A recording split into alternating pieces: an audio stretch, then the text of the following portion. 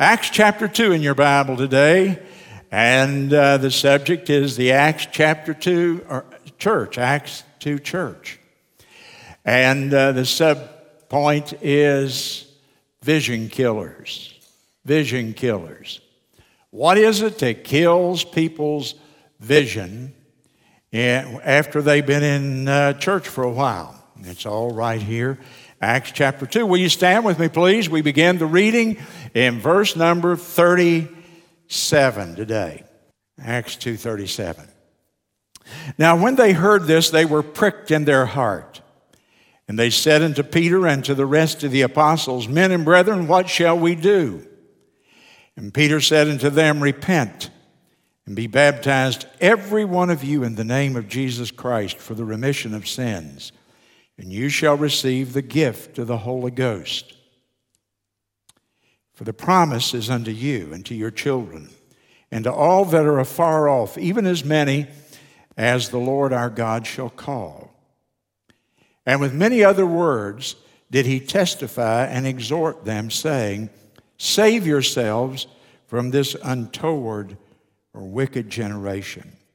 And then they that gladly received his word. Now that's salvation. That's when people gladly receive the word and they act on it, of course. There's salvation. And then followed by baptism and followed by church membership. The same day there were added unto them 3,000 souls. And they continued after their membership steadfastly in the apostles' doctrine, and in fellowship with one another, and in breaking of bread, that's the Lord's Supper, and in prayers. Fear came upon every soul, and many wonders and signs were done by the apostles. The fear was not a cringing fear. The fear there was an awesome, overwhelming sense of God's working in their midst. In verse 44, they were unselfish. They loved each other so much. All that believed were together, and they had all things common. And they were even selling their possessions and goods and parting or giving them to other people in the church because people had needs, and they wanted to help them meet them. And they continuing daily with one accord in the temple and breaking bread from house to house. Now that's not the Lord's Supper. That's eating with each other. They did eat their meat with gladness and singleness of heart, and praising God and having favor with all the people. And the Lord added to the church daily such as should be saved. And you may be seated. And last Sunday I told in great detail about my call to the ministry. My call to the ministry didn't occur one night with some going forward in a church service after an appeal by a preacher or an evangelist. My call to the ministry occurred slowly, sort of imperceptibly over a period of several weeks, maybe 2 or 3 months, when a missionary came to the church where I was serving on the staff, and the missionary and I began to have some Bible studies in an old Thompson chain Bible that I showed you the Bible even last week. And there, as we studied the book of Acts, Acts chapter 2 and 3 and 4 and through about chapter 8 or 9, God began to speak to my heart about the dream of going somewhere and starting or building an Acts chapter 2 church. And so subsequently I moved to Florence. And that's been my dream, that's been my vision, that's been my goal ever since then. I have wavered in a lot of things, but I never wavered in that vision. I wanted to establish and lead a church that would look like Acts chapter 2, especially verses 42 through 47. Where the people were doing exactly what it describes there and getting the results that are described there. And I thought that's, when I began to study that, as I told you last week, I thought that was the most beautiful institution on the planet. This group of people that had been born again, saved out of their sins, transformed and renewed by the Spirit of God in their life. New creatures in Christ. And these people then go out across that Mediterranean world, or the ancient world, and they begin to share Jesus Christ and the gospel. Just like that group of people are going this afternoon over here to the racetrack. And they share the wonderful good news that God has sent a Savior to the world. And that Savior is Jesus Christ. He is our prophet. He is our Redeemer. He is our King. He is the one that we love more than life itself, because were it not for Him, there would be no hope. There would only be despair. We would dread the day. We would live every day, no doubt, wondering what will happen after this life. But now we know what will happen after this life. And now we have peace in our heart. Nabil Qureshi, the young Muslim convert to Christianity who's written that book that I've been promoting on Sunday nights, last week was diagnosed with advanced stomach cancer. He's 35 years old, and he's an MD. He is a doctor, so he knows exactly where he stands.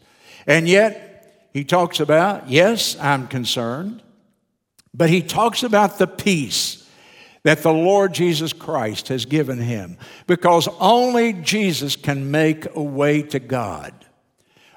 Muhammad can't point you to God. He might give you some ethical principles for your life, but only Jesus Christ is the Savior who can point the way to heaven after this life and give you that assurance. And his testimony is wonderful. Even though it's a critical time, I'm praying for him, and I hope that you will as well. And so I came to Florence with that dream. I was broker than a haint, as the old country boy said. I didn't have as much money as the ghost. And I moved here. Norma was 6 months pregnant. But we were chasing a dream, a vision. What is a vision? If you didn't get it last week, I wish you'd write it down. You've got to have a vision too. It's not just for preachers to have dreams and visions. A vision is a dream of a better future, a preferable future. But here's the important part of it that many people miss, that produces passion in your heart. It is dreaming about a better future, a better way of life. But it's got to produce passion. If it doesn't produce any passion in you, then it's just, it may end up being a nightmare. You won't be holding on to it in a few months if it doesn't produce passion. A vision is a dream of a preferable future that produces passion in your heart. You really love what it represents. And so I thought I'd rehearse that with you. I do it every year or two when I feel like we begin to need it. And so Thursday night we had a deacons meeting. And what did we do in the deacons meeting? We had a Bible study. What did we study? Acts chapter 2, the Acts chapter 2 church. Because sometimes it takes us a number of repetitions to get a hold of something down in our soul. Now, I want you to notice with me what it was like in that church. If you had been there, what was going on? What was it like in that church? And in fact, if you might want to write these down in the margin of your Bible, and some of them I gave you years ago, but I've revisited them because I can't find a better way to do it. It will serve as a checklist for our church. We can checklist ourselves against what they were doing and make sure that we're on track, can't we? And so, first of all, they were all in one accord. The word is accord. And look in chapter 1 here with me, if you will. And if you look in verse 14, they all continued with one accord. By the way, that's not talking about a Honda. You couldn't even get that many they started with in a Honda, could you? No, it's talking about being in unity. It's talking about a singleness of purpose. It's talking about everybody reading off the same page, isn't it? Everybody has the same agenda. That's what it means to be in accord. Boy, did the Holy Spirit emphasize it. Chapter 2, verse 1. When the day of Pentecost was fully come, they were all still in one accord. And you go down to verse number 44. They all that believed were together, so they were in unity. The emphasis is unity. In verse 46, again, they continued daily in one accord. It says it for the third time in that chapter. And you go down to verse 47, and God was with them, and the Lord added to the church daily. God blessed them because they had a spirit of unity. And God is never going to bless the church where people are fussing and fighting and feuding. Then notice with me the second thing, if you had been a member of that church, was their activity. The word is activity, number 2. And the primary activity was witnessing. The primary activity was not serving on a committee. The primary activity was not holding a position. The primary activity, listen to me, listen please, listen. The primary activity was not attending church and listening to the preacher. The primary activity was listening to the preacher and then going and talking to people about the Lord Jesus Christ. And you see it everywhere. You look in verse 32, for example. God has raised up Jesus, whereof we are all, all witnesses. Not the preacher's role alone. It's his role as a Christian, but not because he's a preacher. It's my responsibility to witness as a Christian, as a believer. And it's not just the deacons, but they're failing as deacons if they're not doing it. And it's not just the Sunday school teacher's job description. We all, all. And you know why I jump on witnessing so hard all the time? There's nothing that will do more for you as a Christian than to become a witness. You know what? When you start opening your mouth, first of all, you have to live up to it around the people that you open your mouth to. You know that from now on, they're going to be looking at you, and that's going to help you live and walk in the straight and narrow, isn't it? And you know what you're going to find? You're going to find an overwhelming sense of joy in your life because you're doing the thing that pleases the Lord. And the Bible says that He gives the Holy Spirit to them who obey Him. Obey Him over in a later passage here. And so they had this passion to share the gospel of Christ. And that's why I spent my little time here a few moments ago promoting the racetrack activity. Yes, I'm for the racetrack activity, but I want you to catch the idea that we all are witnesses. You don't hire the pastor and staff to do your witnessing. We all have that same responsibility. And when I witness, I win every time. I win every time. There's only 3 possible things that can happen when I witness. One, I can talk to somebody and they can receive Christ. That's a win, isn't it? Well, but what if they don't receive Christ, but they receive the gospel or they take my tract? I have sowed the seed. That's a win, isn't it? People get a tract and 3 years later read it. Or they read a book. You give them a book. Or they come hear a message and years later they respond.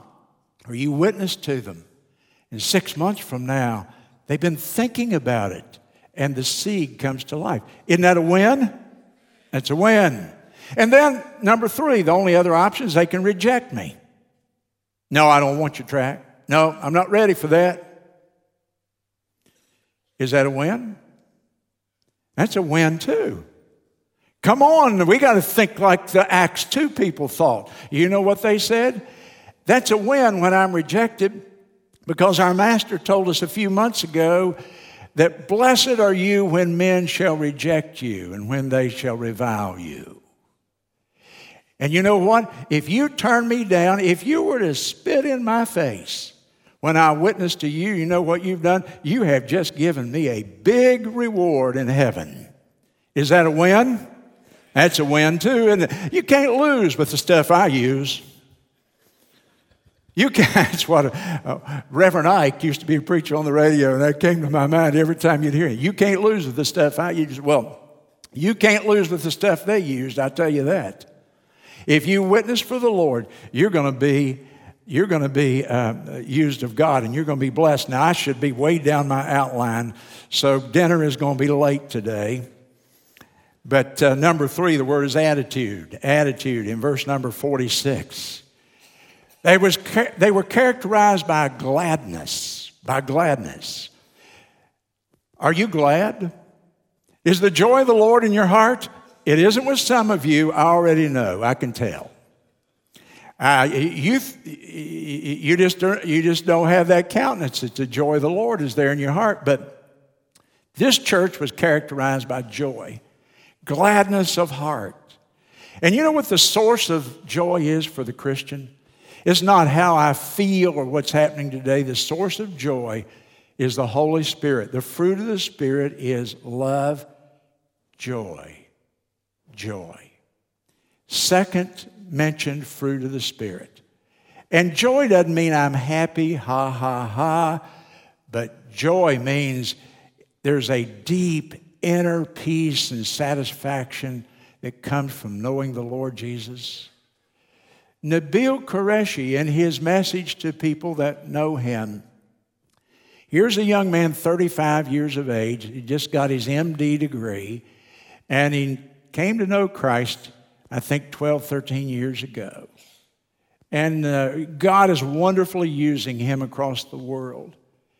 And I'm sure there's stress and pain and all that, but you couldn't help but sense the joy of the Lord in his life, even in those circumstances.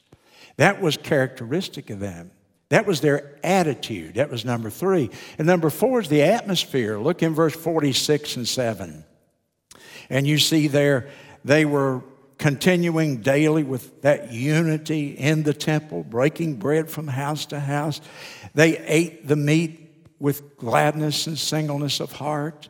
See, there's that unity again, that singleness of purpose, if you will. Praising God and having favor with all the people. The atmosphere. An old preacher that I used to listen to a lot used to say, atmosphere breeds revival. It's a great statement. Atmosphere breeds revival. And you know what? If our church will always work to have a warm, loving atmosphere of compassion, genuine concern for people, and that kind of thing, I want to tell you that a loving atmosphere in a Baptist church is as contagious as the flu.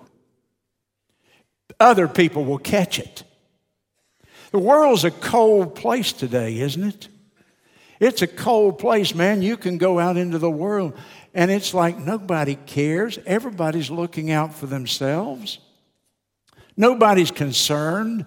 There's not a lot of compassion in a lot of places today. But when you come to the church, I mean, we ought to create an atmosphere, ladies and gentlemen, when people drive up on the parking lot, they can feel the love of God. The atmosphere itself tends to breed a spirit of revival. And then, if you look in verse 47, they had additions. It's the last word. The atmosphere of that church, in one accord, focused on one activity with an atmosphere of gladness and joy, and additions daily, people coming and attracted because they were catching the contagion here, if you will. And the Lord was the one that added. Note that the Lord added. They didn't add. I can't really ultimately save anybody. I can't change anybody's life. That's the Lord's work, isn't it? The Lord is the one who adds to his church. But listen to me. Here's what I can do. I can create the conditions where the Lord can work. The farmer has to plow the ground. He has to put in the seed. He has to create the conditions. And then he depends upon the Lord for the weather and the water and the warmth. And together there's a great harvest in the future.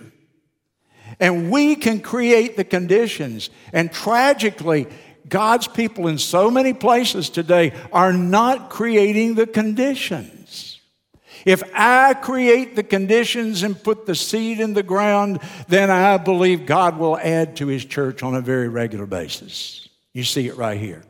John Adams wrote this in the early days of the country, before the country was even formed. A tremendous statement.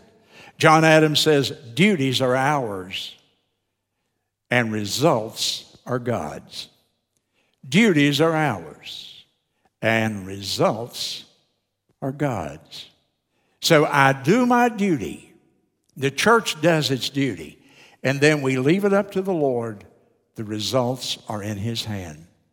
Now, that was the attitude and the activity and the atmosphere of that early Acts chapter 2 church, our dream church. Now, as great as it was, there were problems, though, in that church. As wonderful as it was, there were problems in that church. And they faced those problems that kill the vision of many, many people and churches today. And this group of people faced those problems, and they retained their vision. They kept their vision. And I want to talk to you then the rest of my time about the vision killers. Number one, go over to chapter 4 now, if you will. And you'll see they hit their first big snag here. Chapter 4, verse 1. And as they spake unto the people, they're preaching, the priest and the captain of the temple and the Sadducees came upon them. And they were grieved that they taught the people and preached that through Jesus, the resurrection from the dead. And they laid hands on them and put them in the hold. Now the hold is the holding tank. It's the jail. These are officials in the city. And because they're preaching Jesus Christ, and especially the resurrection, they lay hands on them, put them in jail until the next day, because it was now late in the evening. Howbeit, many of them which heard the word believed, and the church continued to go on. It did not stop them. Go down to verse 5. It came to pass on the morrow, they're in the holding tank, they're down in Effingham, that their rulers and elders and scribes and Annas the high priest and Caiaphas and John and Alexander, as many were of the kindred of the high priest, were gathered together at Jerusalem. And when they set them in the midst, they said, by what power or by what name have you done this? And Peter, filled with the Holy Ghost, said, and then he began to tell them the story of the Lord Jesus Christ, and I won't go into that. So they were persecuted. And I don't have time. I wish I could read all the scriptures, but I won't. But here's how the think with me about this persecution. Number one, the persecution was, the source of it was the government.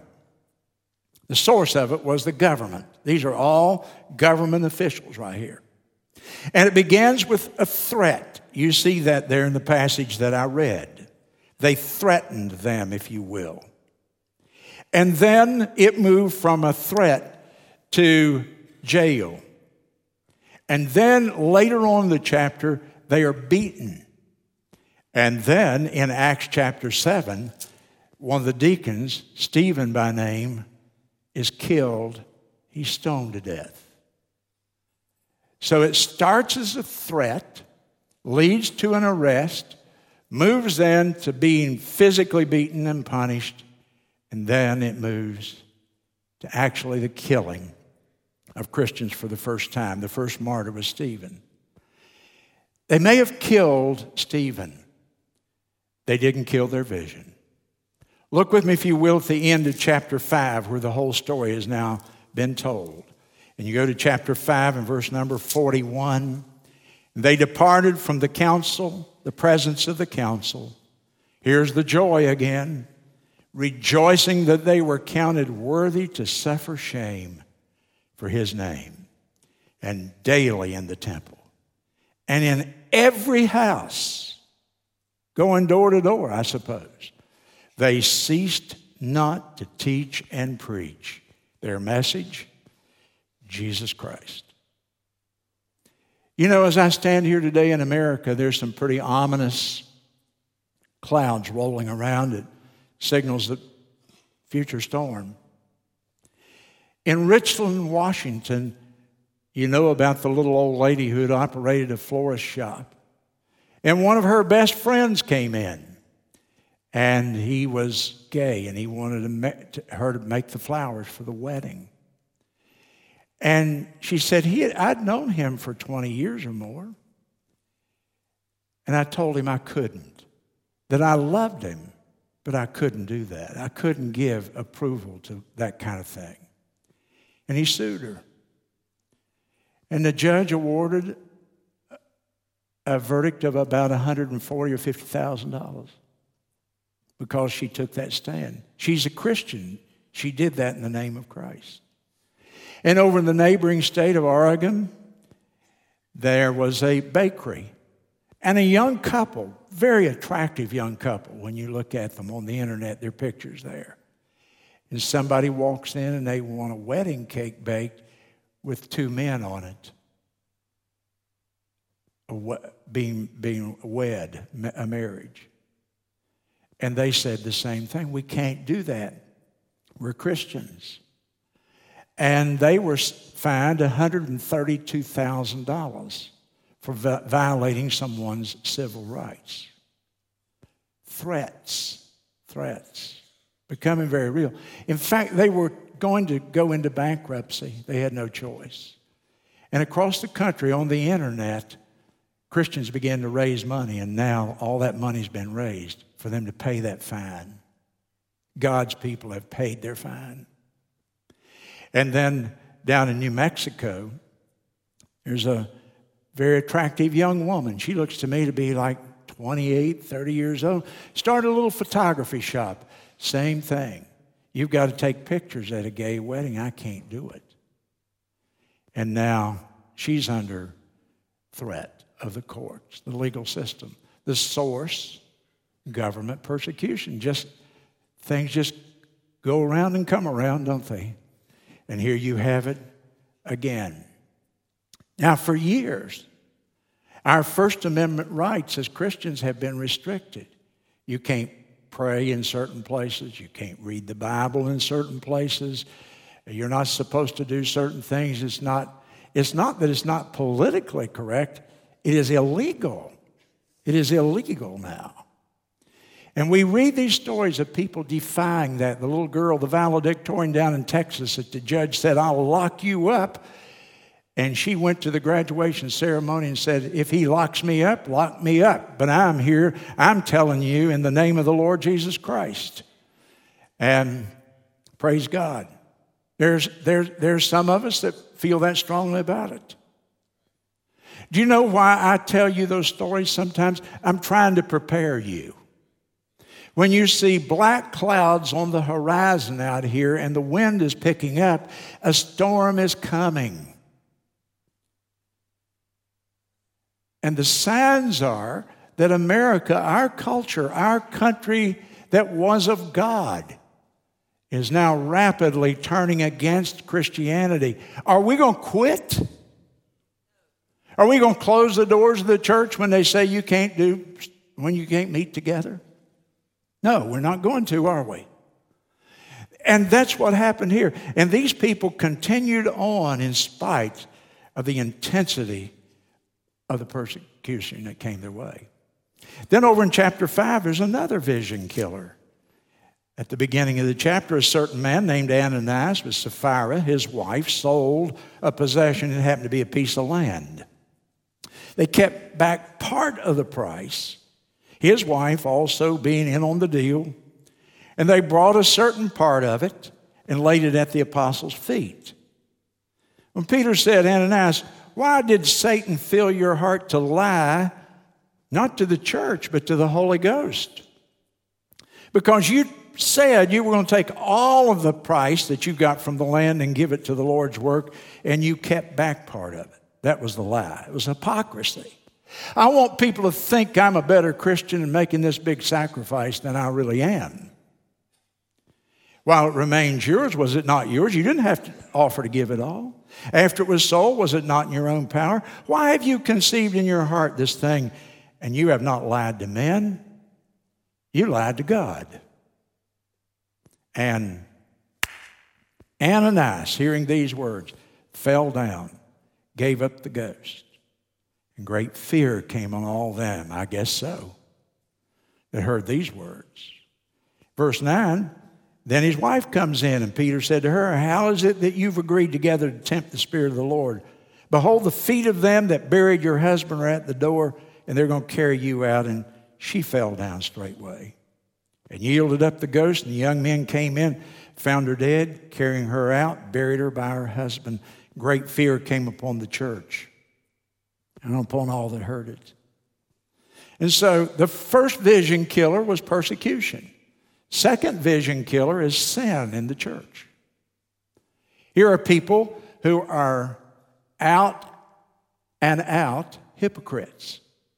Here are people who are lying to the church, to the leaders of the church, to Peter, but most of all, they're lying to the Holy Spirit.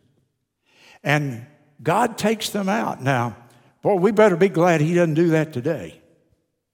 We'd empty a lot of pews around America, I'm afraid, wouldn't we? But I think He was setting an example. He was setting a precedent on how important it is that we always deal with Him in integrity and purity of heart. And here's the point. These people were leaders in the church. I don't know what positions they held, but they were leaders. They were prominent members of that church. Prominent. Can you imagine the impact then on the church? Can you imagine the acute disappointment when a leader fell or when they were gone from their midst? They had so depended upon them. We lose people. It is an acute disappointment to a pastor when you have tried to love people and pour your life into them, and they walk out the door. It drives men out of the ministry in many cases. And today, I can tell you, it hurts the whole congregation. The toughest job I have to do sometimes is to explain why so-and-so's not here and they left the church. And most of the time, I can't give a good rational explanation. But you know what? It shouldn't kill our vision. It doesn't change the mission, whether somebody's here or whether they're not. We have to let God deal with people about things like that. That's between Him and them, isn't it? And it did not kill their vision. And thirdly, go over to chapter 6. In those days, when the number of the disciples was multiplied, the church is growing and everything's well, there arose a murmuring of the Grecians. Now, actually, what is implied here is the Grecian widows against the Hebrew widows. Two different groups of people, the Jewish widows and the Gentile widows. And the complaint was that one group was being neglected in the ministry of the church. And so there's this undercurrent. You ever been in a Baptist church where there was an undercurrent? Where people are complaining and murmuring and griping about everything that goes on? Sure, you've been there, haven't you? And nothing will kill the vision faster than murmuring and complaining and a negative attitude. Now, the complaint was of neglect, and perhaps there was some degree of neglect. But the real mission of the church is not just to look out for each other. The mission of the church is to get the gospel to every creature, to make disciples. You know, when people turn inward and start looking at each other in Baptist churches, they start murmuring. If you looked at me, you'd find something to complain about. Talk to my wife. And if I looked at you, I just might see an imperfection in you. But we're not supposed to be looking at each other. We are supposed to be keeping our eyes on the Savior, and our concern is that lost world out there. Listen to me. 150,000 people a day die and go into eternity. And you didn't come to see me? As one lady famously said recently, what difference does it make? You didn't. I feel a little bit neglected. I know we want to do our best, and we don't neglect people here. But in the big, big picture, the mission is not to just care for each other. So many churches, that's all it means. It's all it means, take care of each other. Murmuring. You know what's in the text there in Greek that you can't read? They went on Facebook, Instagram. They began to text and email, because you can be awful courageous behind that board when you're not talking to anybody, right? You can say things you'd never say to them. They don't even have to be balanced out with truth. Innuendo and rumor and accusation. I'm doing a little preaching today, am I not? I'm tired. Somebody said the other day, Brother Bill's just a good Bible teacher. Okay, today you heard a sermon. He's preaching a little bit. He's plowing up some ground that we need to plow every now and then. 3 preachers in the last 6 months have been to see me with a broken heart. 2 of them have already left their churches. And just a little campaign of murmuring is how it started. And now it's not just the preacher that's left. People have left, and churches are all torn up and they're down. See, somebody forgot the mission. The mission is all the world and every creature. Now, by chapter 8, the persecution has intensified so much. Saul was consenting unto the death of Stephen. He helped out with it. And there was a great persecution against the church which was at Jerusalem, and they were all, note the word all. And then notice the last phrase, except the apostles. Everybody was scattered abroad. They left town. The persecution was so great they scattered.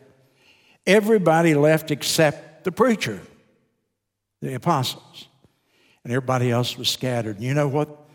That didn't stop them. They had to move to survive.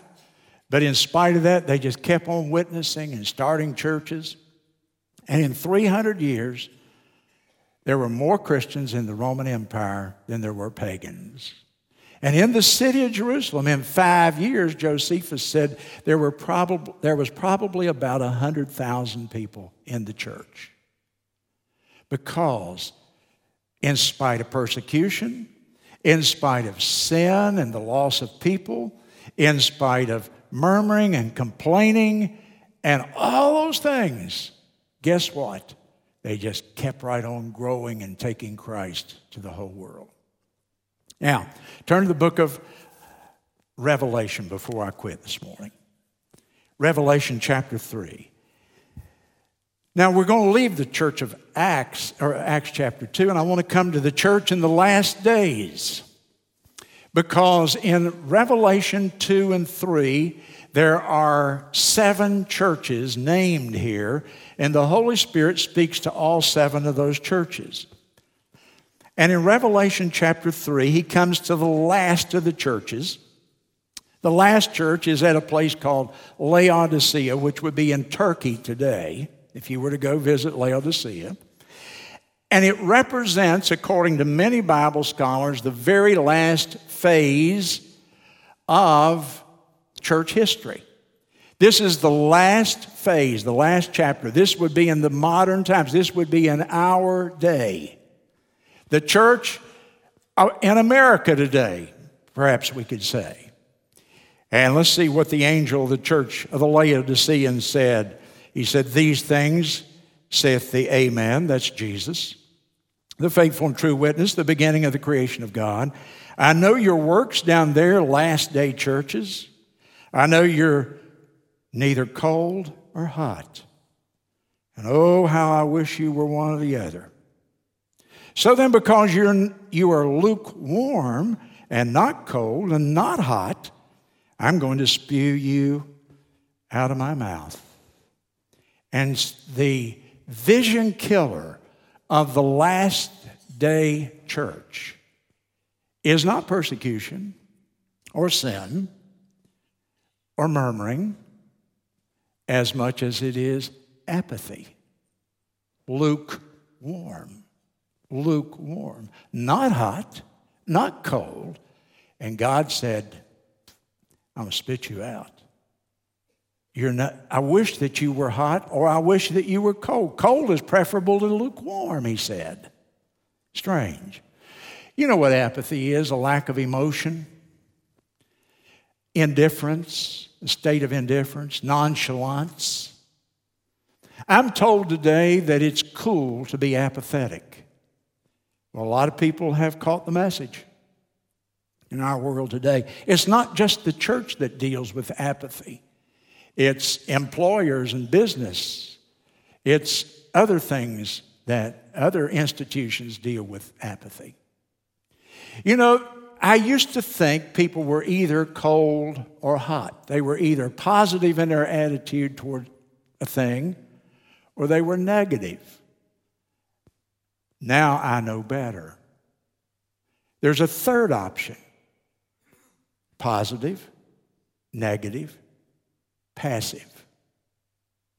And if I were to write the one word that describes American Christianity today, I would write passive. Not hot, not cold,